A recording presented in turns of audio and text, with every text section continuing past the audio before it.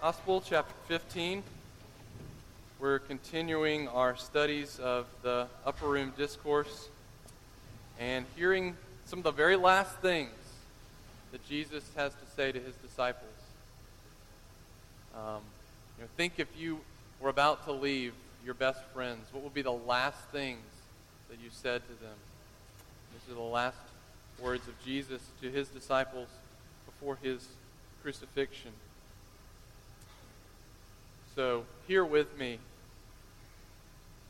God's word to us from John chapter 15 and chapter 16. Beginning in verse 18, "If the world hates you, know that it hated me before it hated you. If you were of the world would love you as its own. But because you are not of the world, but I chose you out of the world, therefore the world hates you. Remember the word I said to you, a servant is not greater than his master. If they persecuted me, they will also persecute you. If they kept my word, they will also keep yours. But all these things they will do to you on account of my name, because they do not know him who sent me. If I had not come and spoken to them, they would not have been guilty of sin, that is the sin of rejecting Jesus. But now they have no excuse for their sin. Whoever hates me hates my Father also. If I had not done among them the works that no one else did, they would not be guilty of sin, but now they have seen and hated both me and my Father. But the word that is written in their law must be fulfilled. They hated me without cause. But when the Helper comes, who I will send to you from the Father, the Spirit of truth who proceeds from the Father, he will bear witness about me. And you also will bear witness because you have been with me from the beginning. I have said all these things to you to keep you from falling away. They will put you out of the synagogues. Indeed, the hour is coming when whoever kills you will think he is offering a service to God. And they will do these things because they have not known the Father nor me. But I have said these things to you that when their hour comes, you may remember that I told them to you. I did not say these things to you from the beginning because I was with you." This is God's word. Let's pray and ask the Lord to bless the hearing of his word to us this morning. Our Lord and our God, we pause before you as we turn to your word. Lord, it is a lamp to our feet and a light to our path. Father, this is a hard passage for us this morning, but we ask that in your providence by your Spirit, that you would open our minds and our hearts to be steadied and be encouraged, to be bold and winsome witnesses for the Lord Jesus. And we ask these things in his name. Amen. Well, at the U.S. Army Chaplain School, where I went a couple years ago for 90 days of training, they put you through multiple blocks of instruction, different lectures, different briefings, different seminars on what it means to be a soldier, on what it means to be an officer in the Army, and on what it means to do ministry in a military context. And you'll learn how to navigate in the dark with a compass. You learn how to do first aid. You learn how to write Army memos. You learn how to be an expert on the area of the world in the religious and cultural matters, so you can inform the commander about certain things to be aware of, not to do, and things to do. And there's also very hard lectures, very sobering speeches that they give. One in particular is on ministry in mass casualty situations, where you've had a disaster or a battle that takes place, or some sort of combat incident where multiple soldiers are brought to the hospital at once. It's confusing, there's chaos, there's death, there's dying all around you, and you are the chaplain, and you have to go in and minister to people who might be in their very last moments of life. It's sobering, it's scary. What are you going to do? Are you going to sit back, be afraid, run away. And they tell you these things, they remind you of these things so that you won't run away, that you will minister, and that you will know what to expect. In many ways, the upper room discourse is what Jesus is doing from John 13 through John 16 is giving us multiple pieces of instruction, reminders, encouragements about greater love has no one than this, that he laid down his life for his friends. He reminds them that he is the only way, the truth, and the life. He also reminds them that I'm not going to abandon you as orphans, as we saw a couple weeks ago, but I'm going to send the Helper, the Holy Spirit. And that I am the vine and you are the branches. Abide in me. A new commandment I give you, love one another. And this week, he says we'll be hated by the world. And that's normal for us as Christians. It's not something we like to think about. It's not something that's very palatable. It doesn't go down easy in our culture in this day and age. But he says, keep in mind that the world will hate you. And why is he saying this to us today? Why is he saying this to the disciples today? Because he wants them to know that this is normal, that this is going to happen, and so that they will be strengthened, and so that they won't fall away. But rather, they'll be steadied because they'll have the Holy Spirit who will help them. So he's reminding us of these things so that we'll be encouraged and so that we'll be a bold witness. Well, first let's see this hatred of the world. Why in the world does the world hate us? Well, look with me in verse 18. It says, if the world hates you, keep in mind that it hated me before you. Verse 19, if you were of the world would love you as its own, but because you are not of the world, and I chose you out of the world, therefore the world hates you. The world hates us because we are different. 1 Peter says we are strangers and aliens. We actually look different.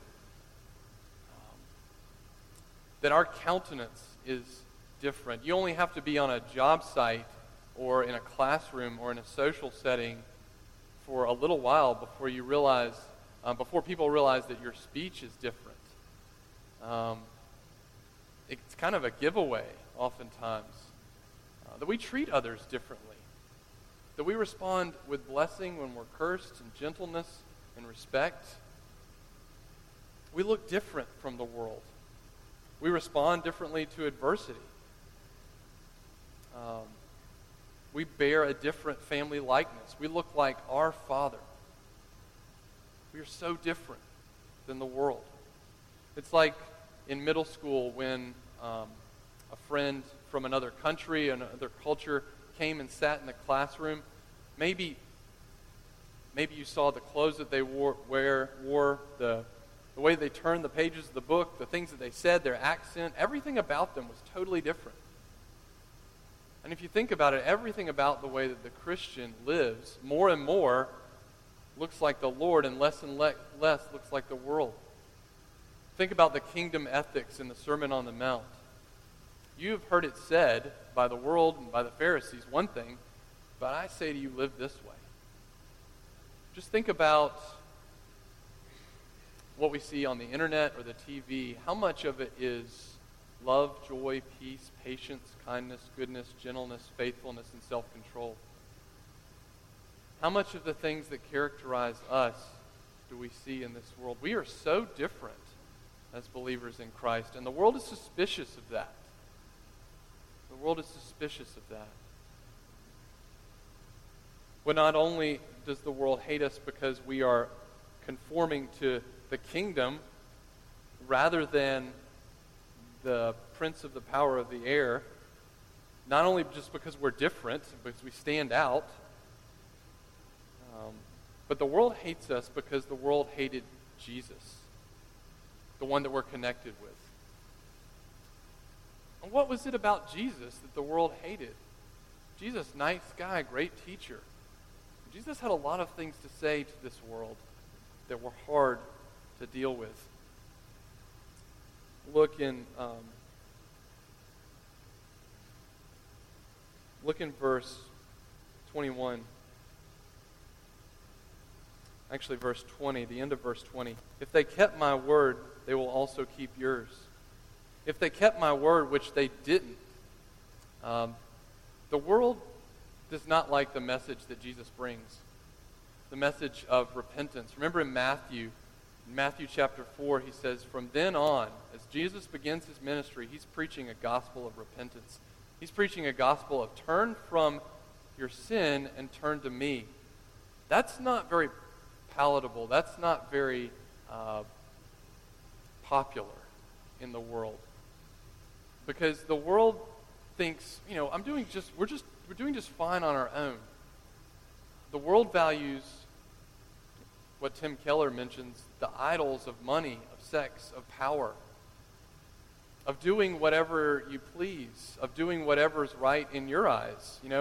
The world values the gospel of I'm okay, you're okay. The world values the gospel of tolerance. But Jesus says, I've come to change everything about who you are, about how you think, and about even how you feel. I've come to do a work of mighty transformation in your life. And naturally, the world, we, before we know God, don't want to submit to that, don't want to give ourselves to that. Nor does the world. Remember in Romans 8, the sinful mind is hostile to God. It doesn't submit itself to God's law, nor is it able to do so. Naturally, the world doesn't want to hear Jesus' word of come to me. Jesus has come to bring the world freedom, but the world would rather have freedom of being bound to its own desires. The freedom Jesus offers is not do whatever you want. The freedom that Jesus offers is function as you are designed to function by following after me. The world doesn't like that because it tramples on its sense of independence, its autonomy, and its ability to do whatever is right in its own eyes. So don't be surprised when you bring the gospel to somebody at work and they turn away from you. Don't be surprised if you're hated for being a Christian. Don't be surprised if you're despised for bringing a word for the Lord Jesus in that environment. Not only did it hate Jesus' words, but the world hated Jesus' works. You remember that the world, the Pharisees, the people that despised Jesus, couldn't stand his works. In John chapter 9, he reminds us that the Pharisees actually were very skeptical of this healing of the blind man. They asked Jesus, are we also blind? They had contempt for anything he ever did that was good. They were always seeking to put him down, to demean him. Remember how jealous they were at his triumphal entry. They said, look, the whole world's going after him. We're not gaining anything here. They saw their power. They saw their prestige. They saw everything that they valued, every bit of popularity and favor and advancement leaving them and going to Jesus. I don't know if any of you watched Downton Abbey, but it's been on for quite a bit in our household. We finished season 3. But in season 1, there are 3 characters in particular, O'Brien and Barrow, who, like the Pharisees, seek to demean and put down Mr. Bates, who is the favored one by Lord Grantham, who's his personal assistant, and even though he's weak, he's favored, he's liked, and Barrow and O'Brien can't stand that because they're losing their popularity and they're losing their power, and so they seek to do everything they can to get him out of the way, to demean him, to make him look foolish, and to get him fired. The world seeks to do everything it can to get Jesus out of the picture because Jesus' works and Jesus' word reveal their need of a Savior. So don't be surprised if the world hates you because you represent Jesus to them. No servant is greater than his master. We go the way of the master in all things. Just as Jesus rose again, so we will rise. Just as Jesus was exalted, we will be exalted. But just as Jesus was despised, so we can expect to be despised because we represent to the world that gospel. We represent the good news. Luke says this elsewhere. In Luke 21, he says, they will bring you before the ruling authorities. They'll bring you before the governors. 1 Peter reminds us that do not be surprised when the fiery trial comes, as if persecution were something strange happening to you. Don't be surprised. This is actually normal Christianity. Now here's a caveat. If you're being hated, make sure that you're being hated because of your witness for Jesus and not because of ungodliness. Peter points this out as well, that you could actually be hated because you're a jerk and you do bad things. So examine yourself to see that you're truly being despised, not seeking to be despised because of Jesus, but knowing that when somebody comes at you with undue animosity for something in your life, examine yourself to see that it's because of your faith. And be steady, because remember, Jesus is telling us these things today, and Jesus is telling the disciples these things today to say, this is normal. This is what you can expect. If you're in this world long enough, you will have trouble. But the end of this whole passage, if I can skip ahead to the end of the chapter 16, is take heart, I've overcome the world. You will be persecuted. But take heart, I've overcome the world. It's normal. Well, it's pretty obvious in the rest of the world, isn't it? In places like Asia and Africa where people lose their lives, they lose their homes, they lose their families, they're dragged out in the streets, they're disowned. But what's that persecution like in our culture? It's a lot more subtle, isn't it? It's a lot more subtle. We may not be dragged before the ruling authorities in this country anytime soon. The Bible says don't be surprised if that happens for your faith, though. Jesus is telling us to steady us. But what does that look like? It could be as subtle as when you speak a word about your faith in a religion class in college, getting really negative or skeptical looks from your professor or your classmates for what you said about Christ.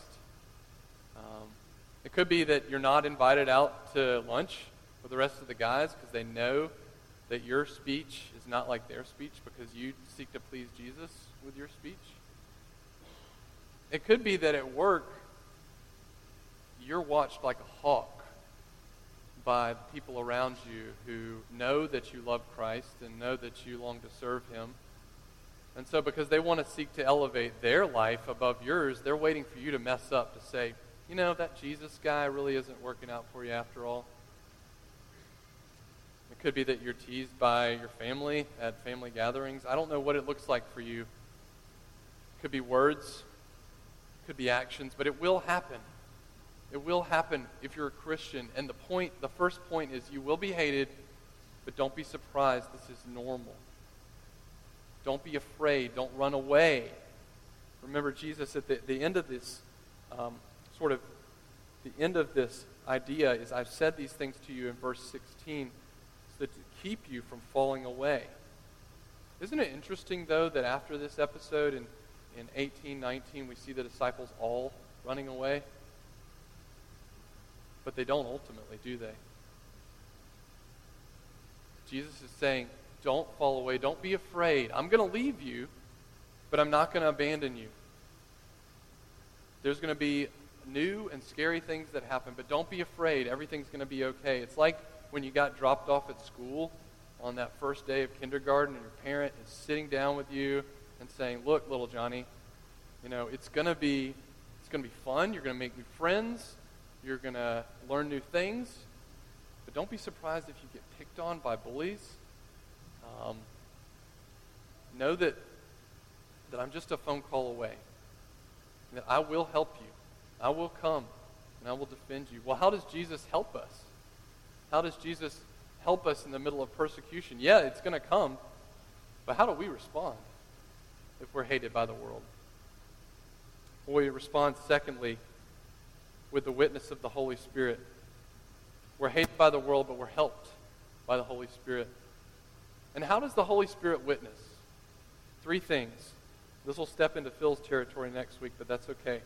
We'll just be prompted and ready to go. 3 things that the Holy Spirit does in bearing witness. This comes from a commentary by James Boyce. The Holy Spirit helps us to comprehend the Word. 2 Corinthians reminds us that spiritual things are spiritually discerned. And we need to remember that we were all at one point just like the rest of the world, not understanding the Word, not understanding our need of Christ, and in that humility to love those around us who persecute us. But the Holy Spirit helps us to understand the Word. It says in 1 Corinthians that spiritual things are spiritually discerned, and mankind doesn't naturally receive the things of God. So he helps us to understand that we have something to do with this Word, that this Word has something to do with our life. And what it has to do with our life is the second thing the Holy Spirit does in his witness for us, is convicts us of the Word, convicts us of sin. He shows us, John chapter 3, verse 16 really has meaning for our life, that we really are perishing, that we really are lost and going to hell without Jesus. But the other half of that verse is so that we should not perish and go to hell for all eternity, but that we'd have everlasting life. So the Holy Spirit not only helps the non-believer comprehend the Word, convicts them of the Word, and helps them commit to the Lord Jesus. The Holy Spirit is powerful. That's part of the point here. The Holy Spirit is far more powerful than we give him credit for. You remember how Phil referred to our tendency to think of the Holy Spirit as an it. The Holy Spirit is a person. The Holy Spirit is with you. And the Holy Spirit is working to help people comprehend, to help people see their sin, to be convicted of sin, but also to make a commitment to the Lord Jesus. As Paul is on one of his missionary journeys, he comes to this lady named Lydia, and he's preaching the Word. You may be witnessing to your friend at school. You may be witnessing to a coworker. You may be speaking up for the Lord Jesus in some context. Know that the Lord opens hearts just as he opened this woman Lydia's heart. He can even open the heart of your persecutor. He's powerful. But he doesn't bear witness alone. He bears witness through us. He bears witness through us. The Holy Spirit bears witness. But look down here. Look down here at verse 26 and then 27. And you also will bear witness. The Holy Spirit bears witness, and we will bear witness. It says in Acts 1:8, you will be my witnesses, and you will receive power when the Holy Spirit comes on you to bear witness. A paradigm for this sermon is actually Acts chapter 7. What's going on in Acts chapter 7? You remember Stephen? Stephen telling the Pharisees in the temple about how they'd missed Jesus through the whole Bible. And he's standing up boldly as a lion, proclaiming Jesus' name. I wonder if Stephen had been a lion before that. The point is that the Holy Spirit gave him the power to bear witness faithfully. And you remember that he was killed. He faced the ultimate persecution. But the point is that the Holy Spirit spoke through him with such great power. And he speaks through us with such great power, even to those who hate us, even to those who persecute us. What does this look like for us? What does this look like in our week? Maybe it's when that skeptic at work comes to you with topics of faith. Maybe instead of just speaking about it academically, you actually speak to them and say, this is what Jesus has done for me. And he can do this for you. Knowing that the Holy Spirit is faithful to either plant a seed or to convert that person. if he so chooses by God's grace. Maybe there's somebody at work who hates the Lord Jesus, or somebody at school, or wherever you find yourself, but they're having trouble at home with a relationship, and they know that they can talk to you about it, so they confide in you. They don't want to have anything to do with your Jesus, but they confide in you about the issue. They feel abandoned, they feel alone. You can simply say to them, I know one who will never leave you or forsake you.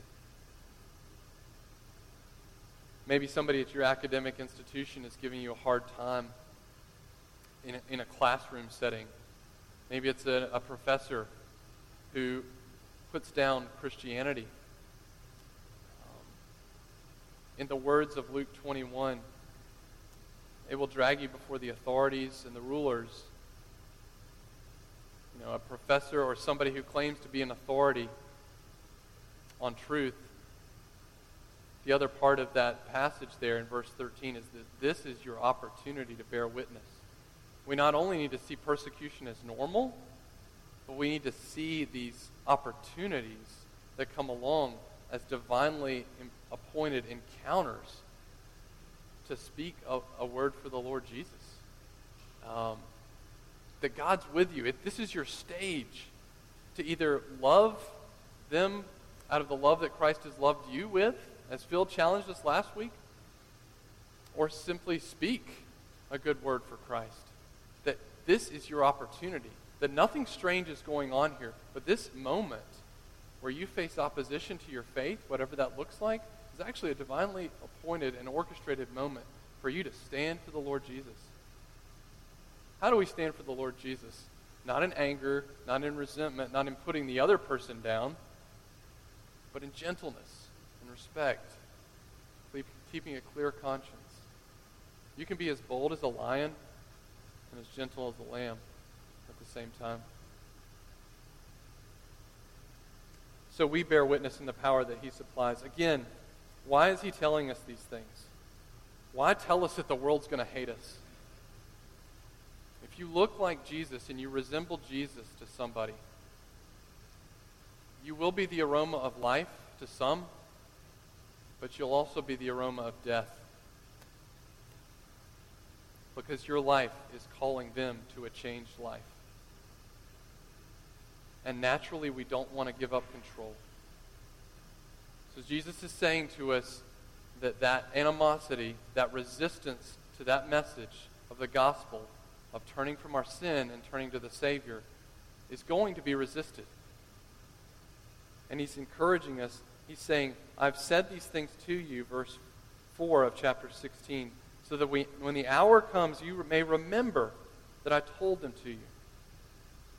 I've said these things to you so that you'll stand fast, so that you won't be afraid, so that you won't run away, but that you'll faithfully bear witness to the truth. Don't be afraid. This is the opportunity that the Lord's given you to stand for him and to love somebody towards him. I mean, think, if he can convert the Apostle Paul from the worst persecutor of the entire church into the greatest evangelist of all time, can he not handle those who give you a hard time for loving the Lord Jesus? He can, and he will. And so he's reminding us that this is normal. Even if they be put in prison, even if we go to prison for the Father's name, for Jesus' name, that's an opportunity to bear witness. Remember Paul in Philippians? That's the letter of joy. Where was Paul during the letter of joy? Paul was in a jail awaiting his sentence of execution. And he is overflowing with joy. Why? Because he has the opportunity now. He's been strategically placed by God to witness to his persecutors. Who are his persecutors? Caesar's household.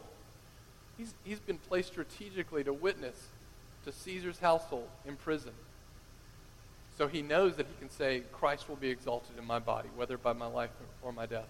Where have you strategically been placed in this dark world? Our challenge last week was to think of the person that's hardest to love. Remember how Phil challenged us from John 15? And then love them out of the reserve that God supplies. The challenge this week is think of that person in your life who gives you a hard time for loving the Lord Jesus. and conspire in your heart and mind for ways to win them over to Christ in words and in deeds. Knowing that the Holy Spirit is powerful. He's far more powerful than the rebellion of this world. If he can change the Apostle Paul, he can change us, and he can change those who give us a hard time. So again, this verse is a reminder, this passage is a reminder to keep us from falling away, to encourage us that though persecution will come, we will be helped by the Holy Spirit who is powerful. Live in that power this week. Don't be afraid to be bold for the Lord Jesus, whatever that looks like in your sphere. Do it with gentleness and respect, knowing that you are blessed when you are persecuted, for yours is the kingdom of heaven. Let's pray. Our Lord and our God, we thank you for your word that challenges us. These are hard sayings. We know that we'll be hated for your gospel, and that sometimes gives us fear because we admit, Lord, we confess that we more often fear man than reverence and love you. Lord, help us to know that you are powerful in the middle of persecution or hatred or animosity, to bear witness to the glory of Jesus Christ by your Holy Spirit. Help us to remember that when we go out from this place today, we walk by the Spirit, in the Spirit, empowered by him. Let that give us boldness, and let that increase our love for a lost and dying world, so that all men may know that we are your disciples, and that you are the way, the truth, and the life. Amen.